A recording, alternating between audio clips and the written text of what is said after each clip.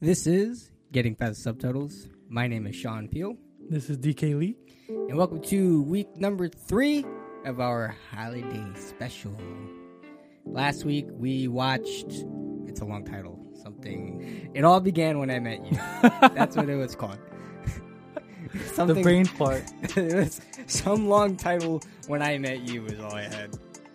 We kicked it off with Tokyo Godfathers, and we watched It All Began When I Met You. Both pretty good films. Well, the latter being meh at best, as we kind of noted. But this week, we kind of really turned it around in both tone and impressions. And color. And color. That's racist. Like, why do you mean? gotta bring color into this? There is no color. All right, that's fair. Yes, we watched Merry Christmas, Mr. Mo. Yep. Came out in 2016, directed by Dae Hyung Lim, and this is his debut film, apparently. This is on your side of the picks. So what kind of drawn you out? What made you kind of like, this would be It interesting? was black and white, first of all. It's so simple. And I was like, okay, this is cool. Such a simp answer. This is you don't really see this in modern film. So I was like, okay, let's see what it's about. And then I saw the trailer for it. I was looking up like Christmas movies, and I guess the keyword Christmas kind of triggered the title. title, and so it was there. And I was like looking at the movie trailer, and then it looked interesting because it gave you a very basic idea of what the story was about, like Right. the barber who, finds out that he has cancer or whatever, and he decides to try to make a movie. And I like the premise of it, and it seemed like there was a Christmas theme to it, so I was like, okay, let's go with this one. I think it fits. I Yeah. think it fits the mode. But I was actually very pleasantly surprised as I was watching the movie because my uncle is actually in the film, Dun, dun, dun. and I was like, what the? I was just watching it. And I just literally see him sitting in the barber seat. So I was Right. like, what the? But that was really, really interesting. Yeah. Do you hate my wife? Is that what- you won't take food from her? Yeah. You hate my wife? Yeah, totally unscripted. Totally. You totally picked No, this I movie actually- without I had no clue. I don't talk to my uncle that much. So Yeah, I I'm don't know not- what his filmography is. I know one. I know like a few movies that he was in, but Right. like, remember I told you about like he was in The Host. Oh, yeah, Home yeah. Gino's Host, yeah, Mm. and stuff like that. But yeah, I don't really like, I don't like keep up with everything he does. So like, I had no clue, and I just watched it. But it's like a pleasant surprise. Actually, it's interesting because when I watch like Korean dramas, like Yeah. there are times when he would like pop up, and I was like, oh, this is cool. What the? But like either like he would pop up or his wife would pop up, Oh, yeah. and his wife is in this movie as well. She's the devout Catholic woman. So it was actually very interesting. And they're married, so I guess they like do gigs together a lot too, Sure. like and stuff like that. So it's pretty cool. Just like milking the industry for like, yeah, we're like short on rent this week, and I got this project. Now they're looking for this other extra role, Hey, so they can't pay us together. So we'll like collect 2 paychecks, Word. like that's the dream team right there, yeah. But it's good to see him on screen. Yeah, it's Yeah. good to see him, doing what he loves. So That was a pleasant character though. I think they did really great. yeah, for sure. Definitely both. For even like, I think like a theme, just like talking about this film was how like the performances are really great and the characters are great, and they do so much with like So how little. like how limited Yeah. they're kind of given. I think that was a really kind of special trait about this movie in Yeah, general. I really agree with that statement. Like especially like the side characters. Hmm. Not not Mr. Mo or Yewon or the son. Hmm. Aside from them, like even the chicken shop owner Yeah. who just literally just Like- sits there and reads the book the whole time, and he's actually a really famous actor too. Mm. I think I think I've he, seen him around. Yeah. yeah, he, I think he did this part as like a Like a favor kind of. Yeah, or just like favor, a- yeah.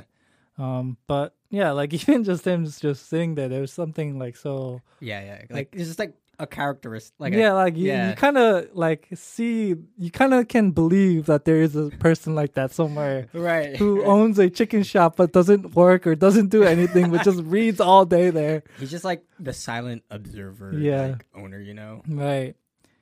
Like he acts like he's reading, but he's always meddling in everyone's business or something like that. He's like silently eavesdropping on the conversation. Like you get the vibe that he knows Mo really well as like his customer. Yeah. And so particularly when Jae-young comes into the restaurant and there's just those cutaways with him and he's like, what is this like awkward date that he's doing with this girl? Like who is this girl? Like you kind of get all these thoughts from him just from looking at him. And he doesn't say one word. He doesn't say anything. Yep.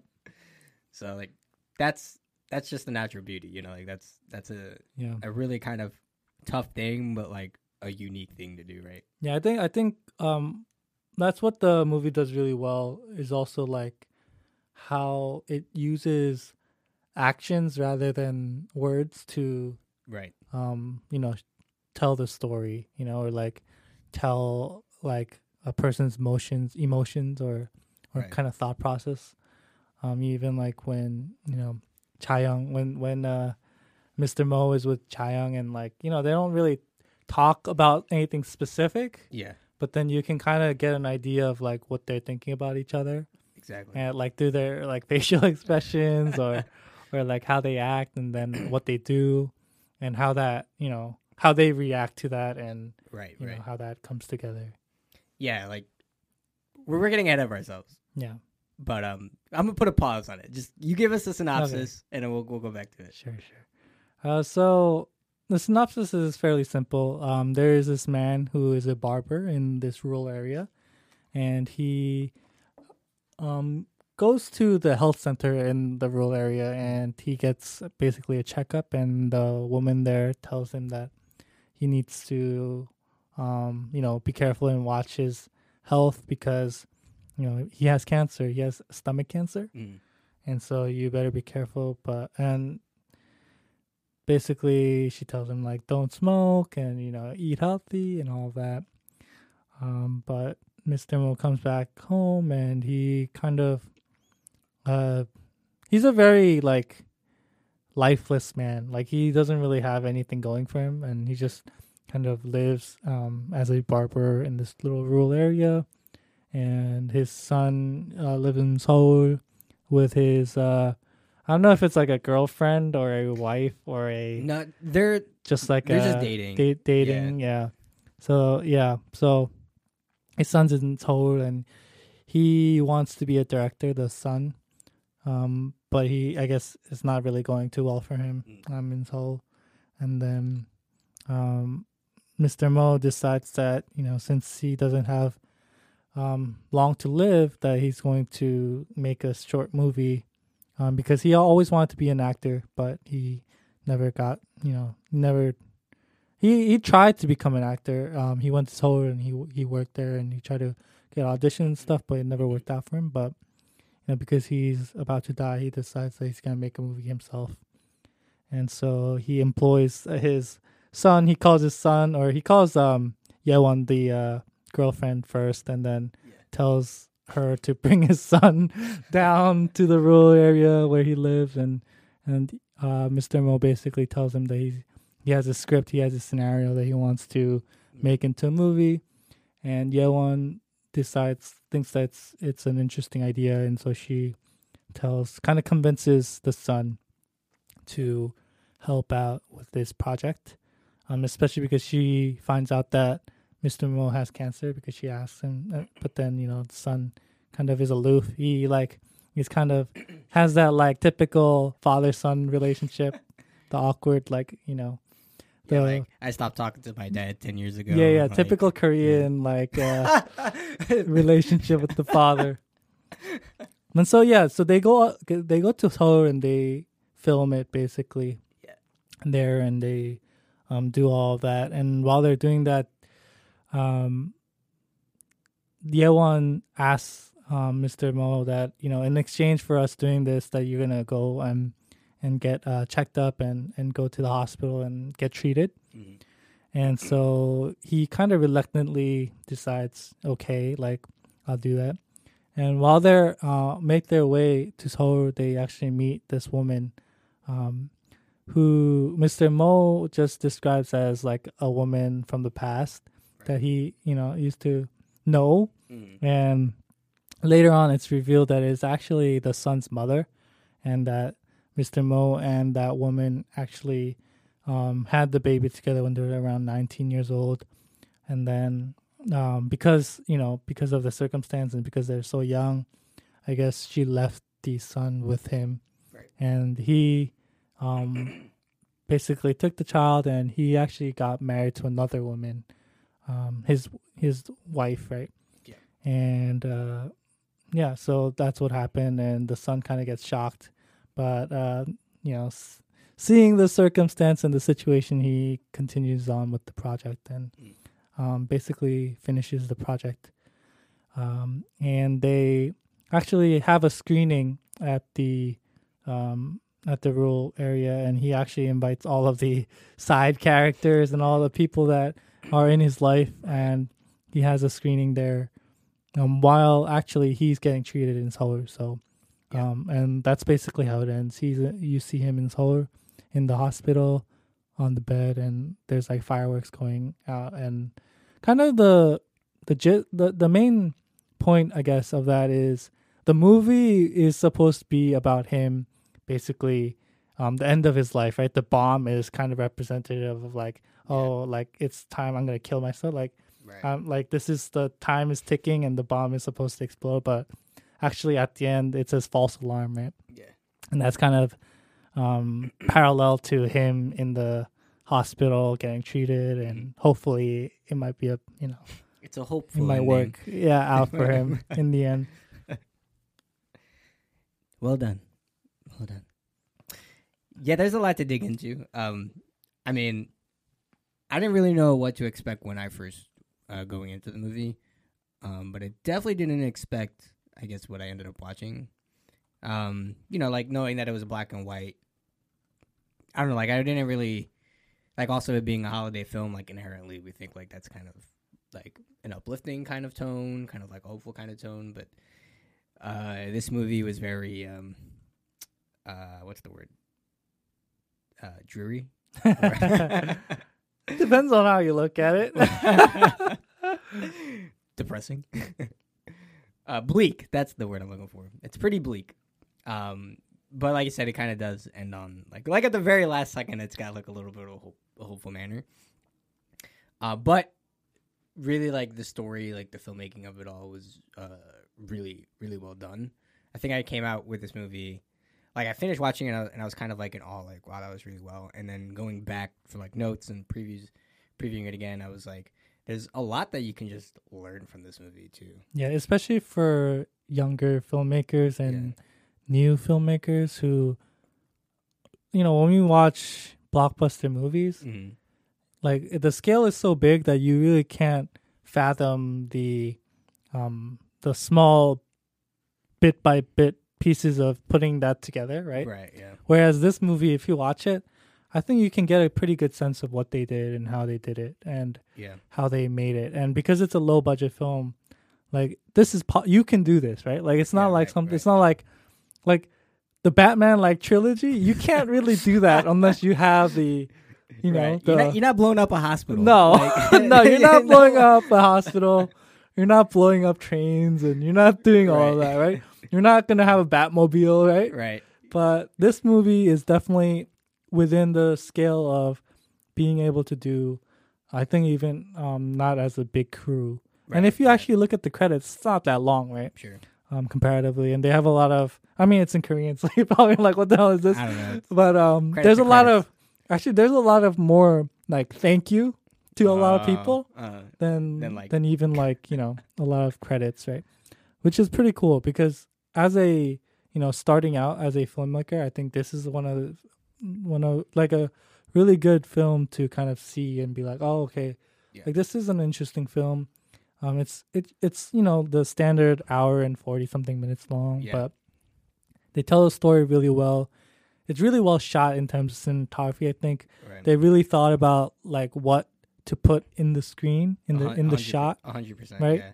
And like how to shoot it, like where to put the camera, Yeah. and what to point it at, and like thought about how they're gonna cut it, right? Yeah, like everything just feels intentional. Like it's very like when we talk about like the script and like films being tight. Like this is one of those movies where just like you watch it and you see like the method of it. Like you really understand like the purposeness of like why we're looking at that frame. Like why was it shot this way, and like how, like you said, the cuts are gonna flow, and like just like from scene to scene, like you can just really kind of see it all pieced together. Yeah. And that's something that you kind of lose sometimes with bigger films, because sometimes they shoot it because they can, right? Like they take that shot because, oh, I have 3 different cameras that I can cut to, right? Right. So I'm just going to get the angle, right? And sometimes they just use that angle. Yeah.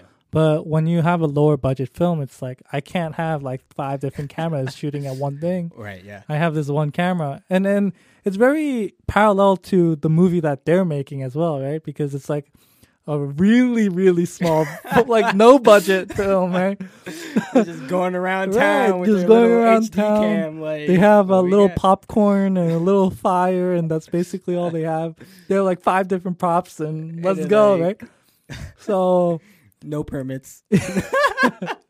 exactly. So like that's really, I think, one thing to take away is like the intentionality of it, especially cinematography, like where to put the camera, Right. and like the movement of the camera, right? Mm-hmm. You know, when they dolly in, or like when they pan, or when they, you know, track slowly. Those are all very intentional, and Mm-hmm. like it's not like, it's not so like they don't just do it everywhere and any time that they can, right? Right, right. And you can tell that it's really intentional. Yeah, what you find, like what I find a lot of the times that, like I really love indie films, and a lot of times that I find that films that are very like story driven or very reliable on the script or on their actors and their performances, like cinematography wise, it's usually the same. Like it's always going to be on a tripod. It's always going to be still. It's very few that they're going to do movement. And like if you're going to see movement, it's usually going to be like a dolly in, you know, like say you have like a 2-shot and a wide, like you're just going to see like them moving in like as like just to help the conversation. But for the most part, it's always like a set frame. Like you're always like they're just pointing it at something, and it's really more concerned of like what are we putting in the frame rather than like the camera itself a lot of the times. And I mean this movie also follows that a lot. Like a lot of times we're just kind of placed somewhere and we're watching just, you know, the world happen and the story happen and the actors do their thing. You know, we're very much reliant on them kind of fulfilling it.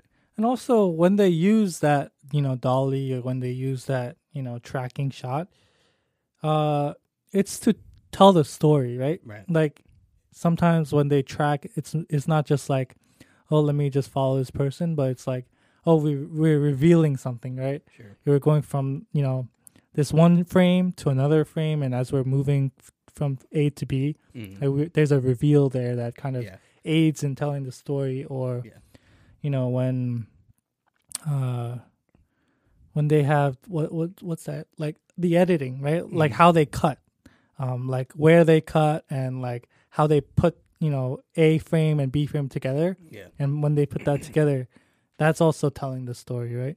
And so in that way, like the intentionality serves to tell the story a lot more, because it's funny, because when you're limited in budget, you have to find other ways to, you know, make that story known in a easier way, or like a more digestible way.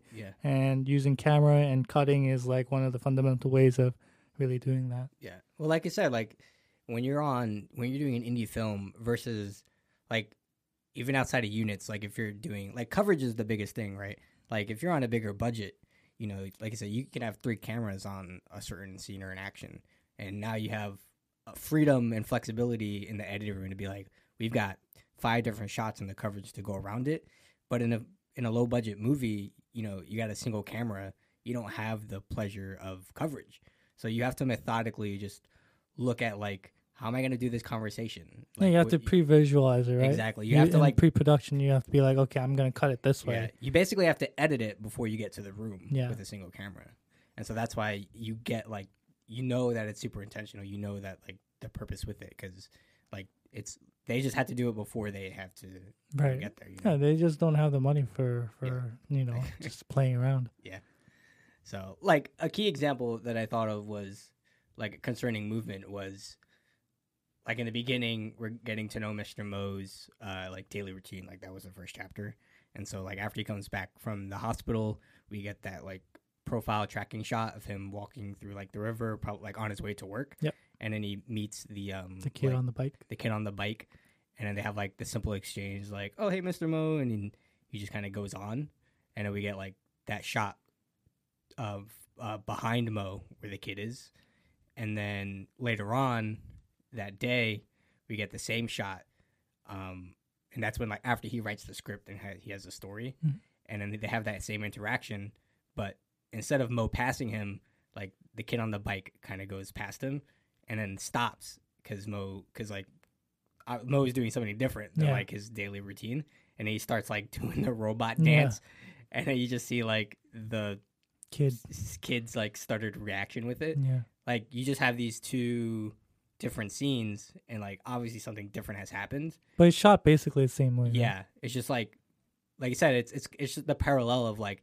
this is his daily routine, and now something's off. Yeah, how we do it. So like there's a very clear. Yeah, that's one thing that like you mentioned, it's repetition, right? Mm-hmm. And repetition in serving the story, because one thing that they want to emphasize, especially in chapter 1 of the story, is the banality of the situation, right? Just the dreariness and the bleakness and just the boring, repetitious life that he has, and like there's really nothing going for him. Right. And how can you tell that within the cut? How can you tell that within the film medium? Yeah. And that's the repetition, right? Yeah. When you repeat the same thing over and over again, that it's kind of boring, and it's like, oh, why am I doing this? Right? You get that feeling. The same thing, like when you see that repetition within, like for example, when every time he goes to sleep, it's the same exact frame, right? It's the same thing. He hits the pillow once, and or like when he goes into the pool, basically same thing, or when he goes to the chicken shop.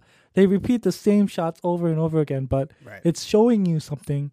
And then like you mentioned, when he actually finally, decides to write the scenario, and like there's that little change, it's the same shot, but there's something different in the shot where like they have one extra shot that kind of changes that scene a little bit. That kind of shows you that, something's changing, right? Right. And that's really like the fundamental like building block of films being implemented, and like that's something that you can learn in your own. You can learn it here. We gave you a free film lesson. We just taught you a master class of filmmaking. Right, in your own films too. You can employ that, right? Right. Like how can I use, movement of the in camera, or how can I use the cut to really, make my story, enhance my story. Yeah, they're all techniques. It's not new. They're just things in the book that work. Yeah. And you got to bring it out, use it in smart ways. What else was I going to bring up? I mean, so like concerning the story, like just kind of like how it's done and like the tone of it. I think what I found most interesting was like, okay, we can go back to the conversation of how like there was a lot being done within the little space that was given.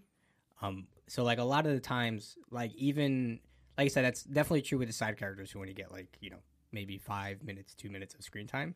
But that's even true for the main three, in that like there's so little dialogue between them. Or like it's like irrelevant to kind of like their character per se, right? Right. It's not like they're actively being like exposition, right? Yeah. So that's what I'm saying is that a lot of it is like a lot of what you're supposed to know and what their like true intention of like the conversation or the scene is inferred rather than said like aloud or straightforward through exposition. Yeah. Right. So you kind of have to like what was interesting about watching this movie was like piecing together the puzzle of like who these characters were and then what brought them to the moment that we're watching now.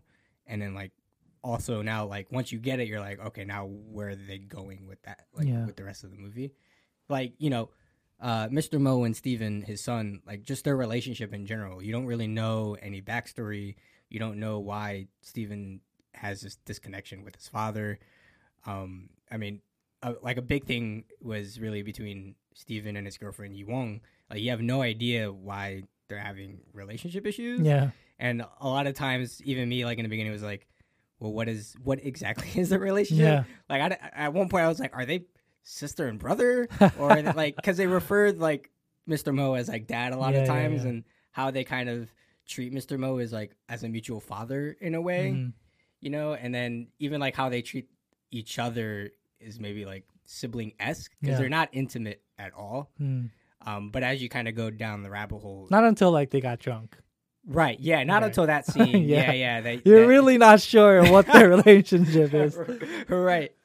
And yeah, like you just have to really kind of piece it together. Like it'll really do you justice to go back and watch it again. Like it is one of those things where if you have a second watch and you have the pieces together, you definitely see it in a different light as you kind of have the context to go through with it.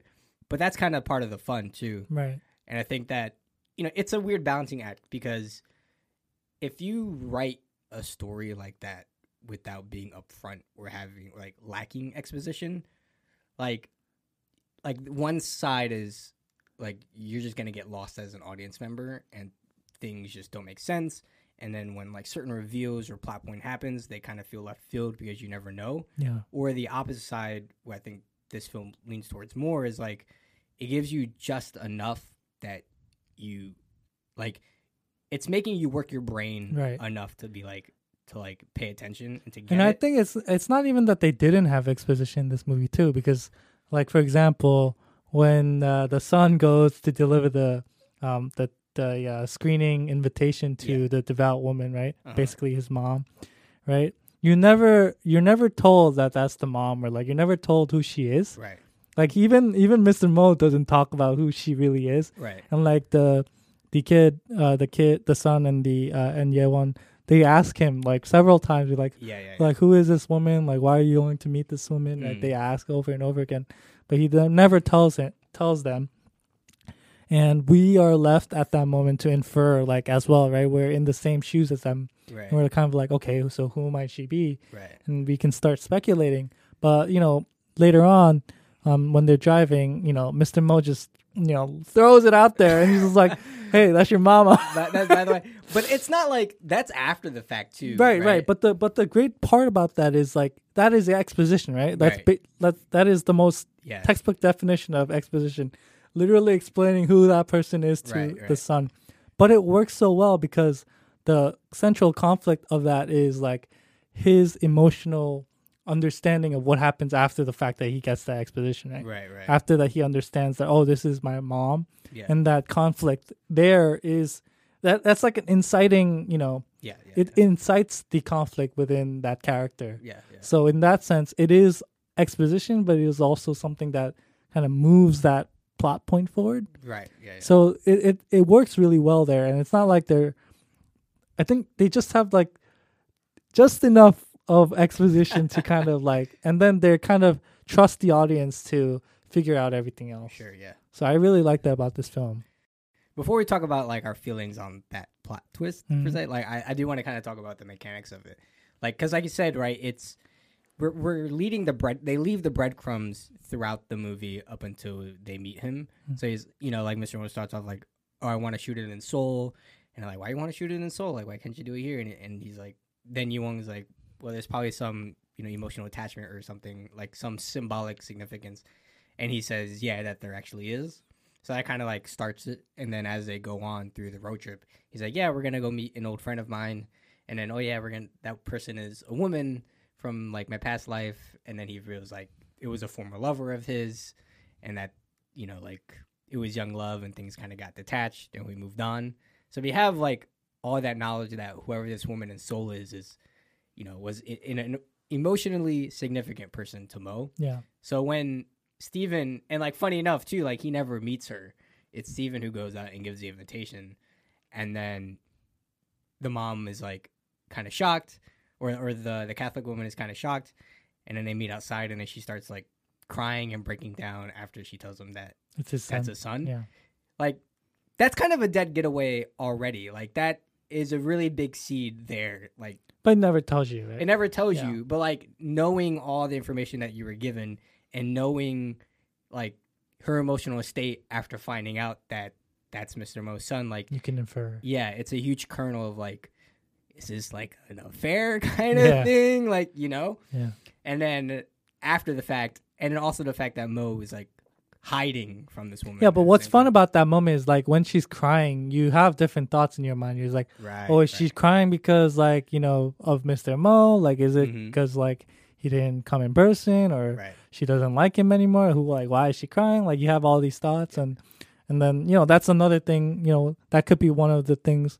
Oh, is he crying because of the guy in front of him? Like, right. so there's a lot of different things, and I think that's the fun of it too, Yeah, right? Like, in the audience's mind, if you have all those questions, Yeah. It's like priming you emotionally Right. for the reveal. Like, you know, Right. you still don't know what it is, but you're like, I'm ready. Yeah, you're Right. ready for whatever I'm it is. ready for you to give me the Right. So like when the delivery happens, Mm. it like it's good because Right. like you're already there. You prime know? the audience to want the answer, and Right. when you give the answer, the dopamine in the audience's mind, like, you know, just like, releases. What? I That's got the it. Mom? Right? What? Yeah. That poor child. So that's the kind of thing that, you know, is really well done, I think, here. It's like you just give them what they need, no more, and let them Right. figure it out. And when you actually, at the end, when they have all these questions in their heads, Yeah. and when you give the reveal, it's like, okay, that's cool. You get that little high, and then you're Okay. like, whew, all right, that was nice. I got it. That was good. I see. Yeah. But what are your thoughts on that whole, like, that point as the plot? As I mean, I like the fact that they didn't like emphasize it like crazy. Like, Sure. they weren't like, oh, this is such a dramatic moment. No. The slow like the rest of the movie, motion." it's all like flat. Like the delivery I like is it. so I like the flatness of this film. I love it. I love the flatness of this film because it just kind of gives it that almost I don't really care vibe to everything, Sure. which kind of I think it's the point of the film, you know, like it's to kind of put everything on a level playing field Yeah. in terms of emotions and that and in that kind of almost serene calm whenever there is that little Ripple. ripple of emotion, it kind of emphasizes that more. Right. So Yeah. yeah. It's like a silent appreciation of like Right, the right. moment that happens. I mean, you know, there's different personalities to everyone, right? Yeah, There's yeah, a yeah, flamboyant one, and there's the Yeah. kind of calm and collected one. And in this movie, if it's a person, it's like that calm and collected person Mm. whose emotions are not that strong in terms of, like, you know, it's not like so flamboyant, Yeah. but they do have emotions. You know, like they still have emotions, Yeah. guys. Like, I think that's kind of like this film, if you were to like turn it into a person. Yeah. When that like they all, it's like because they all seem the same as far as like being emotionally Deprived. deprived, but they have character, like Right. all of them, and they do have emotion. It's just the way that like that it's delivered, and even the way that it's like shot, and just it all just has like kind of like a similar bar to Yeah. it, you know. Who was your favorite character in this film? Dang.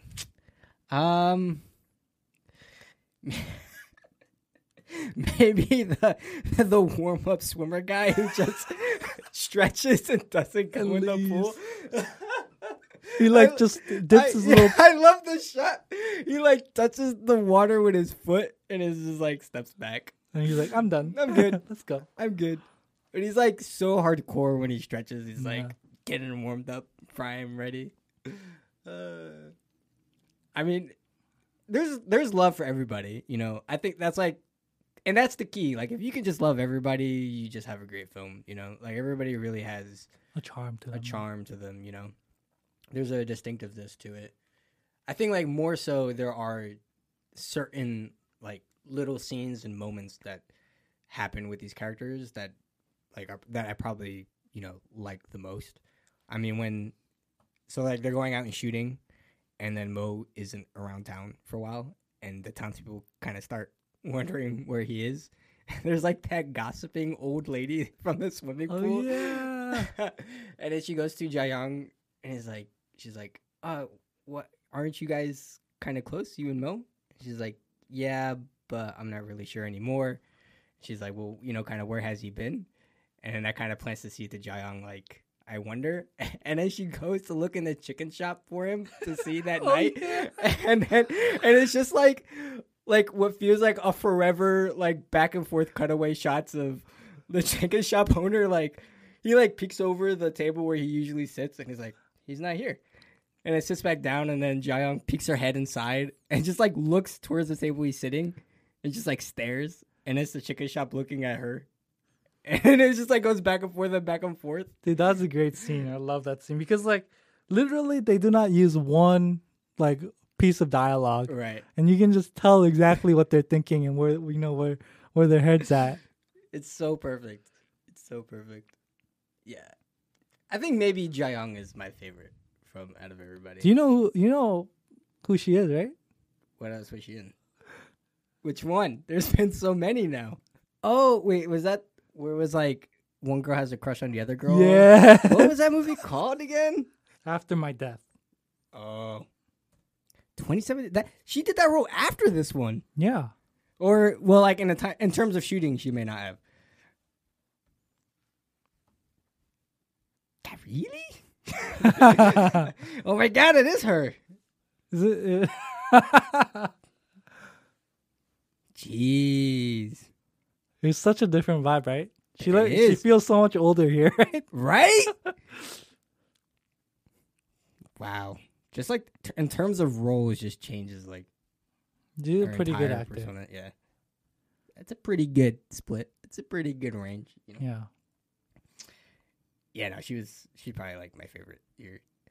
One of my favorite scenes in this movie is, I think in general, is towards the end when Ewong, so like they are ready to put Mo back in the hospital and Ewong stays behind in the countryside, and I guess she stays over in the house and she's looking through his bedroom and finds the diary entries. And then there's like a little tidbit where she reads the monologue, like the voiceover of a couple of chapters.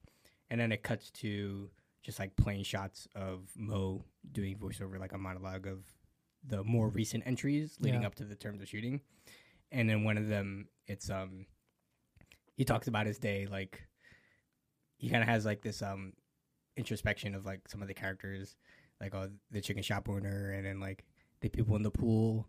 And then he mentions the day. Jae-young is lonely. Yeah, contrast to like the earlier scene where she's doing this whole like thing about him, like this introspection, like I can tell people really well, and he's like, I can read your face. Yeah, I can see that you're a lonely person. You're a very lonely person, and then all he says like at the end is Jae-young is a very lonely person. Yeah, and like it for me, it just came like so suddenly and unexpected, and it was like perfect because it was so true. Yeah, and it was just wasn't something that I was thinking in the moment. Right, but as soon as he said it, it just clicked in my mind, and I was like, holy shit.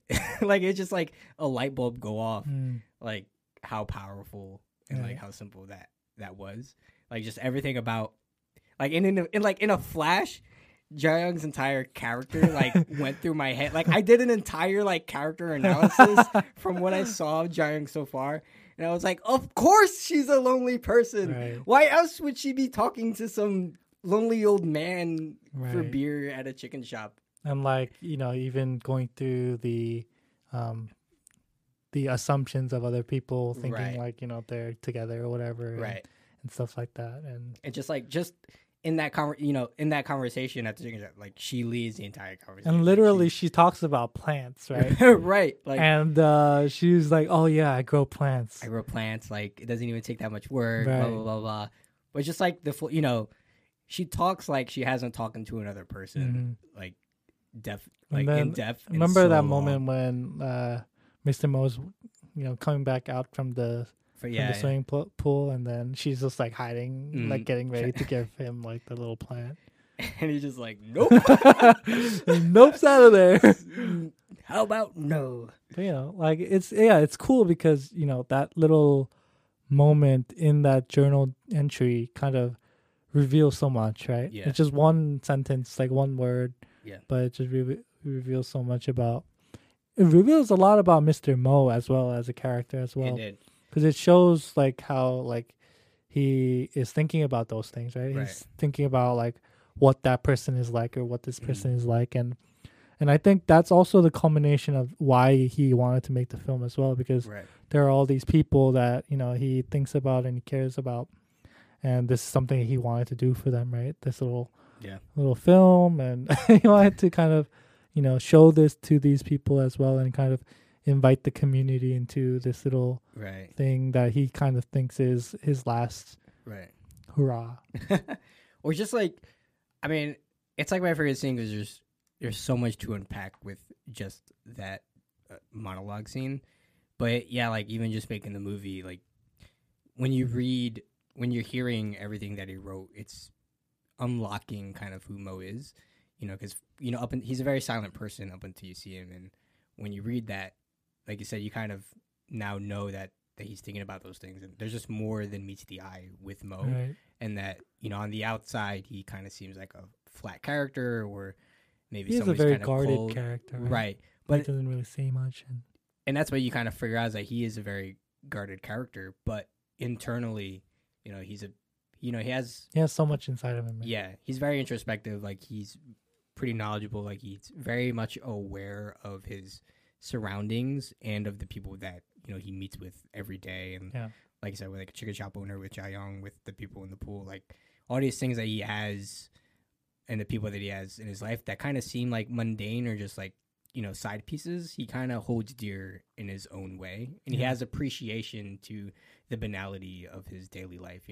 From what I kind of picked up was that, as kind of flat as it seems like his old kind of retired lifestyle, when I read that all those entries, it's like he really kind of has a special attachment to that lifestyle. Like he appreciates and he like loves kind of like living that way, versus in what it kind of appears on the outside.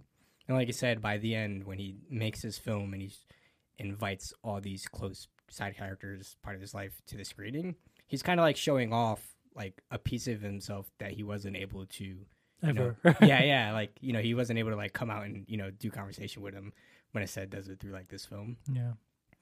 So I mean, the film, we could talk about like the film in general, just how much of that kind of you can unpack. Like one thing, like how parallel the film that he makes is versus like the story of Mo, like what we're watching in general. It's like I said, it's a pretty bleak film in terms of tone, but the film that they end up making is like inspired by Charlie Chaplin, and it's very like kind of comedy, like it's a silent comedy kind of film. It's very much like lots of movement, and it's very like comedic and like has these bits in it. It's just 100% different than what you've been watching up until that point. And then like as you're kind of going through and you're like unpacking the relationship and like the struggles that everybody's having with each other, and then you watch the movie that they make, and like if you just saw like the lens of that short film, you wouldn't have even known like what was going on with those characters that you're watching, or like you know what I mean. It's interesting because like even in this short film, it's like the whole time he's trying to kill himself, right? He's trying to find a place where he can blow the thing up. Yeah. And every time he goes somewhere, he either like sees somebody, or there's like cars going by, or like there's like a woman passing by, or like the guy jogging, and he kind of feels bad. He doesn't want to blow it up there. Be alone and die. He goes somewhere else, and he keeps on going somewhere else. And, right. And it's I don't know like what it means exactly, right? But it's just kind of like all these people kind of stopping him from getting to that point where getting past that line and crossing that line, and they're the people around him are the ones that are kind of keeping him alive as well, right? Yeah. And in the real life as well. Yeah. His son and Yewon, who is like, if you don't go and get treated, then we're not doing this, Amen. and stuff like that. So I think there is that interesting parallel there, I think. Yeah. And two, like, it's not even. I don't even want to say that it's like killing himself that he wants to like end it all. Right. Like he like swallows It's the popcorn ball. inevitability, right? Right. Of like what's gonna happen. Because he does it by accident and he's like, oh shit, you know, and he like panics and tries to get it out, but like It's not working. it's not working, and like the only conclusion is it's got to go off sometime. It's gonna go off, but I don't want it going off in the city or like Right, in the area. yeah. Like he's just like, so he just Let me seeks to find a do way. it like on his own, like Yeah. away from everybody, and he, like you said, there's this obstacles and people that kind of keep him from doing it, and then by the end, like nothing happens. right. It's all, And like, a by the false end alarm. in that you know, that last scene when he's in the dark area and Yeah. like there's a lights in the back and he like sits down and the little firecracker in the back of his head Yeah. starts like coming down and then the false alarm comes out. He's like, it's kind of, you know, Yeah. the perfect like little ending there. Yeah. Another point too is I thought was so like after they finished shooting, and then like I think this was before Steven goes back to Seoul, and then also drops off his father. So he's like editing the film at home, and it's like up late night, and then he's editing it, and then Yu-Won comes to him, and then he starts like breaking down as Yeah. he's like editing the pieces of the film. And it, like I was kind of always going back to that moment, like why was he kind of breaking down? Like what was sort of that tipping point Yeah. for him? Because like this is after, you know, he finds out about the Catholic lady being his real mom, and even like it's kind of well after that, and I don't feel like he was cried because of that specifically, because he kind of already had like that emotional kind of arc going. So it was always like, what was it exactly? For me, it was once you see the short film, like you see this interaction between like Mo plays the bomb person, whatever, and then his son plays like all the side characters. Yeah.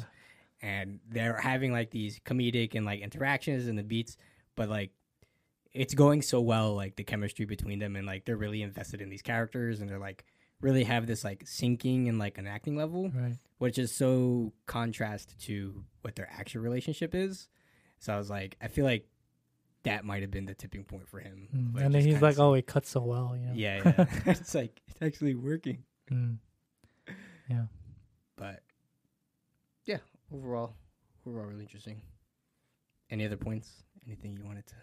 Yeah, one of my favorite scenes was after they finish filming, screening, and you just get that wide shot of everyone sitting in their seats, and I just love that shot because it's kind of like Finding Waldo. Like it's like there's so many people in different areas, and there's so many things like they all have different expressions, and you kind of want to see like what they think about, right? What they think about the movie, and like you can tell through their expression like what they think about the movie. Right. And I really love that little touch where like you can go to one area and look at one person and see what they thought and what the other person thought and what this person thought, and you can't really do that all in one time because it kind of goes by. So like I kind of like rewinded and kind of stopped it and like looked at each person's expression and like try to see like what they might have thought the film. And I just really like that, just because like it's the use of the wide and just having everything there in that screen and you letting the audience choose what they want to look at, like which person or like and giving them the opportunity to kind of participate in that way. It was kind of cool. It's just Jae-young breaking down laughing. Jae-young, like, I was like, she's the only one that wanted to like clap, right? She's like you the can most see it in her enthusiastic. face. Yeah. Has like the biggest attachment to Mo. Who's your favorite character? I like the chicken shop owner too. But I think I like Chaeyoung too. I just like that character, Chaeyoung. Yeah. Yeah. It's just so interesting. Just so funny. She's like a Just very like- almost quirky person, but like She brings the know, most life, like out of, you know. Yeah, she definitely does. Yeah.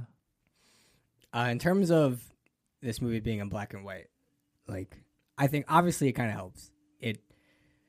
It fits the bleakness of the movie, like story wise, but I think just kind of elemental wise, everything works for the film. I think that so obviously I guess for black and white, I think it really works well. Even just like the way that the black and white looks kind of has a more like faded, like papery kind of look to it, you know, rather than being like super contrasty black and white. Yeah, I mean, it all like helps. Like we talked about before, I was kind of thinking that, you know, when you're shooting in black and white, right, we're taking color away. And like you said, that kind of leaves an opening for focusing on other elements of the film. Like it's taking away like a distraction of just the film of it. And you're kind of left to focus on other things, or also just like you feel more guided into something. Like, like now the filmmaker kind of has more power of like pointing you where to look per se. Like I said, like even just shot wise, like lighting is the color of the film essentially. Like since it's black and white, wherever you see light is where you're gonna kind of like look automatically. And so kind of using that power. It was done really well. I mean, there were a lot of times where, like, for me anyway, for an audience member, I feel like that's a very subconscious thing. Yeah. For me, I was very like conscious of where I was looking and where I was supposed to look, and like seeing like how he's kind of using light and like white versus black and where the focus is. And I was like, there were some shots I was like, wow, that was kind of really neat that you did it that way. It's all about intention, right? Right. And I think the director had a clear intention in why he used black and white, and you can tell through the film. Story-wise, right, like you talked about, the bleakness kind of helps in the sense that like it kind of helps with the tone of the movie, but it also helps with like Mr. Mo as a character and how he is in the beginning. It also helps because the film that they make, the short film, is basically a Charlie Chaplin parody. And that is also black and white, so it works in that regard. But it also works because of, like you said, sometimes having color can be distracting. If it's not used intentionally, it can also be a distraction. But in this film, there's a lot of things that help to guide it. For example, like under the bridge, when there's that shot under the bridge, you remember when Mr. Mo? It's part of when they're shooting. When they're shooting the film, and Mr. Mo kind of gets tired and he like sits in that little like, I don't know what that is, under the bridge, and the old man like runs past by, right? But the leading lines, because of the bridge, really gives it a nice framing for that shot, right? Or like the stairs, that stairs shot where where he's trying to like get his bomb out, and the jogger like runs out. Like that's also leading lines, right? Yeah. And you use those lines to kind of put the focus.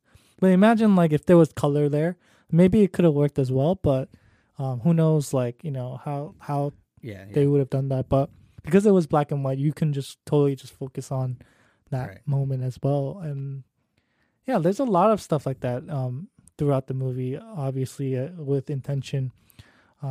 By using that black and white. And I think, we already mentioned a few, but yeah, it's really, I think it was a good decision on their part for using black and white. It works well for the film. Yeah, I think like too, like it just helps kind of what maybe the director's purpose of emphasis on this movie is. Like it's very much, like I said, the pillars of it are like the actors, the performances, and just the script and the story. Like it flows really well, and it's very like, beat by beat, and like it's very clear like how we go from A to B. And like we said, there's like the element of just, the lack of dialogue and like how he's kind of conducting like this, kind of everything is kind of inferred rather than given. Like it makes you kind of pay attention to those things more rather than like, oh, look how pretty this movie is. You know what I mean? I think it also kind of removes the softness of the film, right? It kind of gives you that almost, it's black or white, right? and I think the cool part is it is kind of like black or white, but near the end, it's more like, oh, they could also be gray, right? Sure. So I like that about it. It's kind of like the story is almost like, oh, like, in the beginning, it's like, oh, yeah, it's black or white, but near the end, as we go near the end, it's kind of like, oh, maybe there's something else there. Right. Yeah, it's just funny how, like, now, I couldn't imagine this movie with color, like, at all. Like, it's funny how, the identity of the film automatically, like, just takes up it being black and white. But also, like, that's, like, just my interpretation, right? Sure. But I think because it's black and white, it lends to that interpretation. If it wasn't Right. black and white, I would have never Thought of that. thought, right. or yeah, like I would not have said that, right? Because it's Sure. not in black and white. But I think because there is that seed planted, and it kind of gives that room for Mhm. that. Yeah. I mean, it was a really solid choice. Just like, man, just like the performances are so great. Like, just kind of want to emphasize that. Like, again, just, working with so much with how little that they have. Like, we talked about, like, how much little is, like, dialogue-wise and how things are kind of more focused and emphasized. Like, their emotional state or, like, how they react to something by their movements. Like, even if they're characters that aren't flamboyant in nature, like, Mr. Mo is one, right?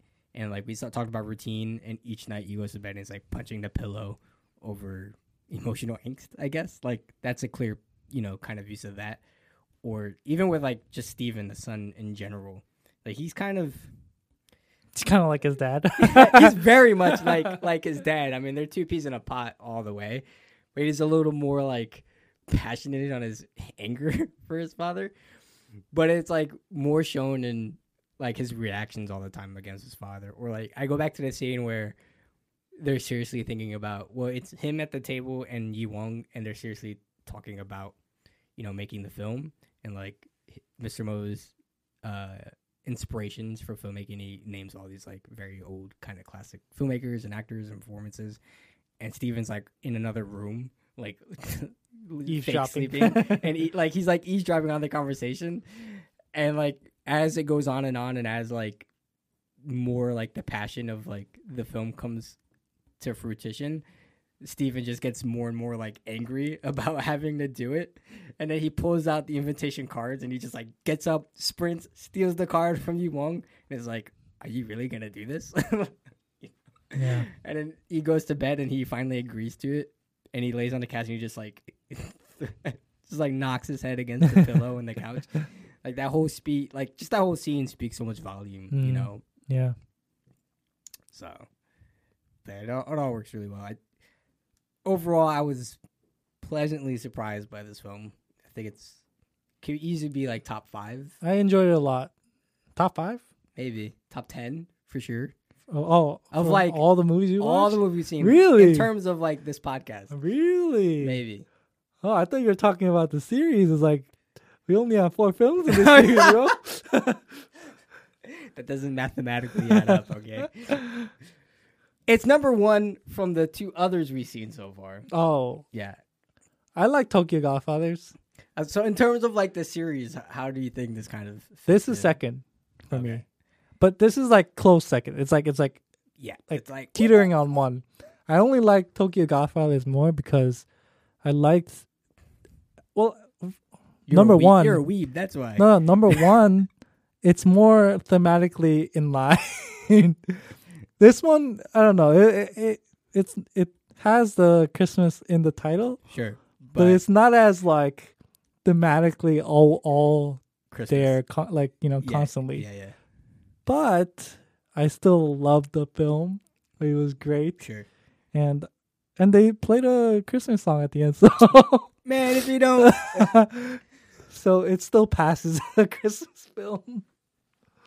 so it gets seconded from deterring from the Our series. series, yes.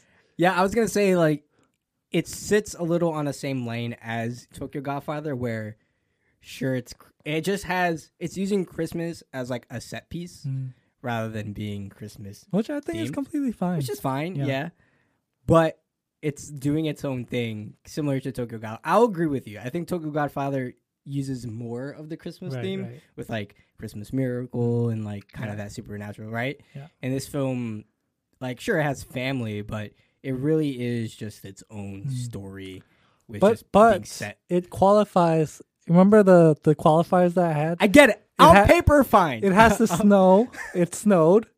It has to have a climactic nighttime scene.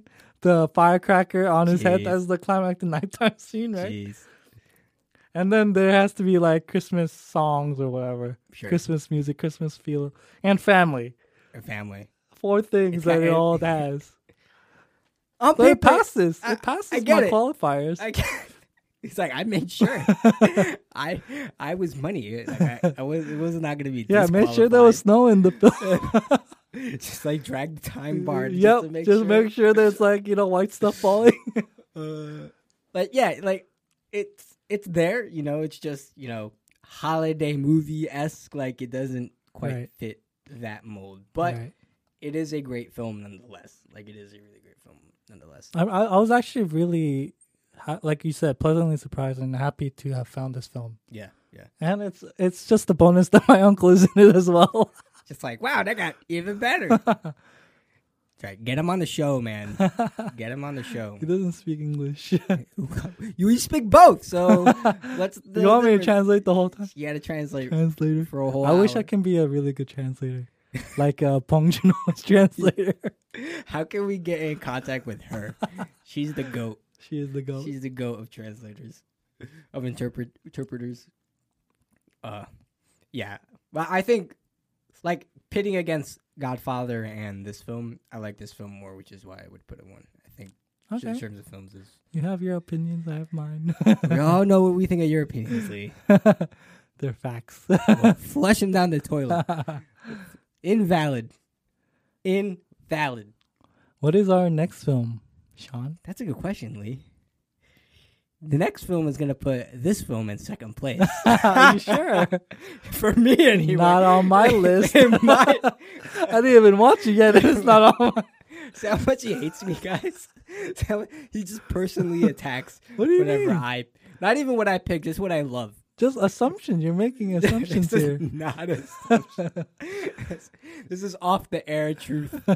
They may not know it, but I know it. How about you get on with the story and tell us what we're watching? So we're going to be watching a little film that came out in 2013 called Story of Inosuke. Picking this film, I was teeter-totter picking this film as a holiday film. On paper, it qualifies. Better have all my qualifiers, bro. On paper, it qualifies. Okay. It may not be Christmas time all the time in the movie. That's fine. But That's it's fine. there. It just has to be in there. It just has to be in there. It doesn't have to be the whole time. It's okay.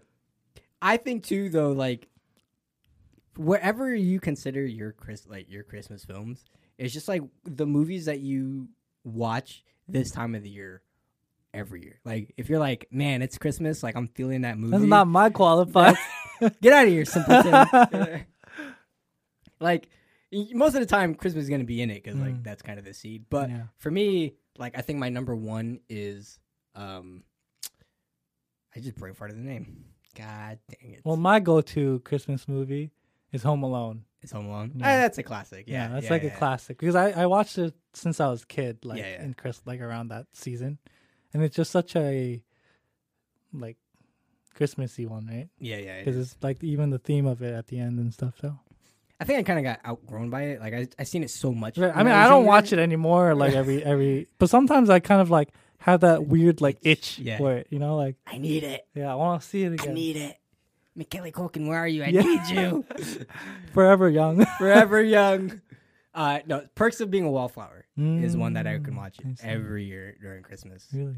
It's one of my favorite films, but particularly like during Christmas, I'm like, it's got that something about the holiday times. I'm like, I gotta see it. Yeah, it's weird. It's like that nostalgia that kind of like brings you back to that moment, right? Right. Yeah. It's just like even. I don't know, like, I mean, there's Christmas in the film. Like, it's just the wintertime setting in those scenes that's, like, gives you that feeling. Like, I gotta watch it during this time. And so this movie, Story of Inosuke, is kind of, gives me the same feeling that, like, you know, it doesn't always happen in Christmas, but it's there. But it gives me the same feeling, like, during that holiday season, I'm like, man, I gotta watch it, you know? And so this is a film that is dear to my heart. I decided to go with it for this time because I really want to watch it again. So I'm excited to watch this one again. I'm really going to enjoy it. I hope you enjoy it too. How many times have you watched this? Not as many times as you think. Okay. I mean, maybe like 4 or 5 times. Okay. So maybe this would be like my 5th time or something. Cool. But yeah, it's been a while actually. Like I haven't seen it in like in a year. Like about it the whole year. It's been a whole year. Last Christmas. So I'm definitely interested to see kind of like where I sit with it again. You know, that's always the thing. You go back to watch the film you love, and you're like each time you're like, is it as good as I remember it? Weird. Is it falling off the tree?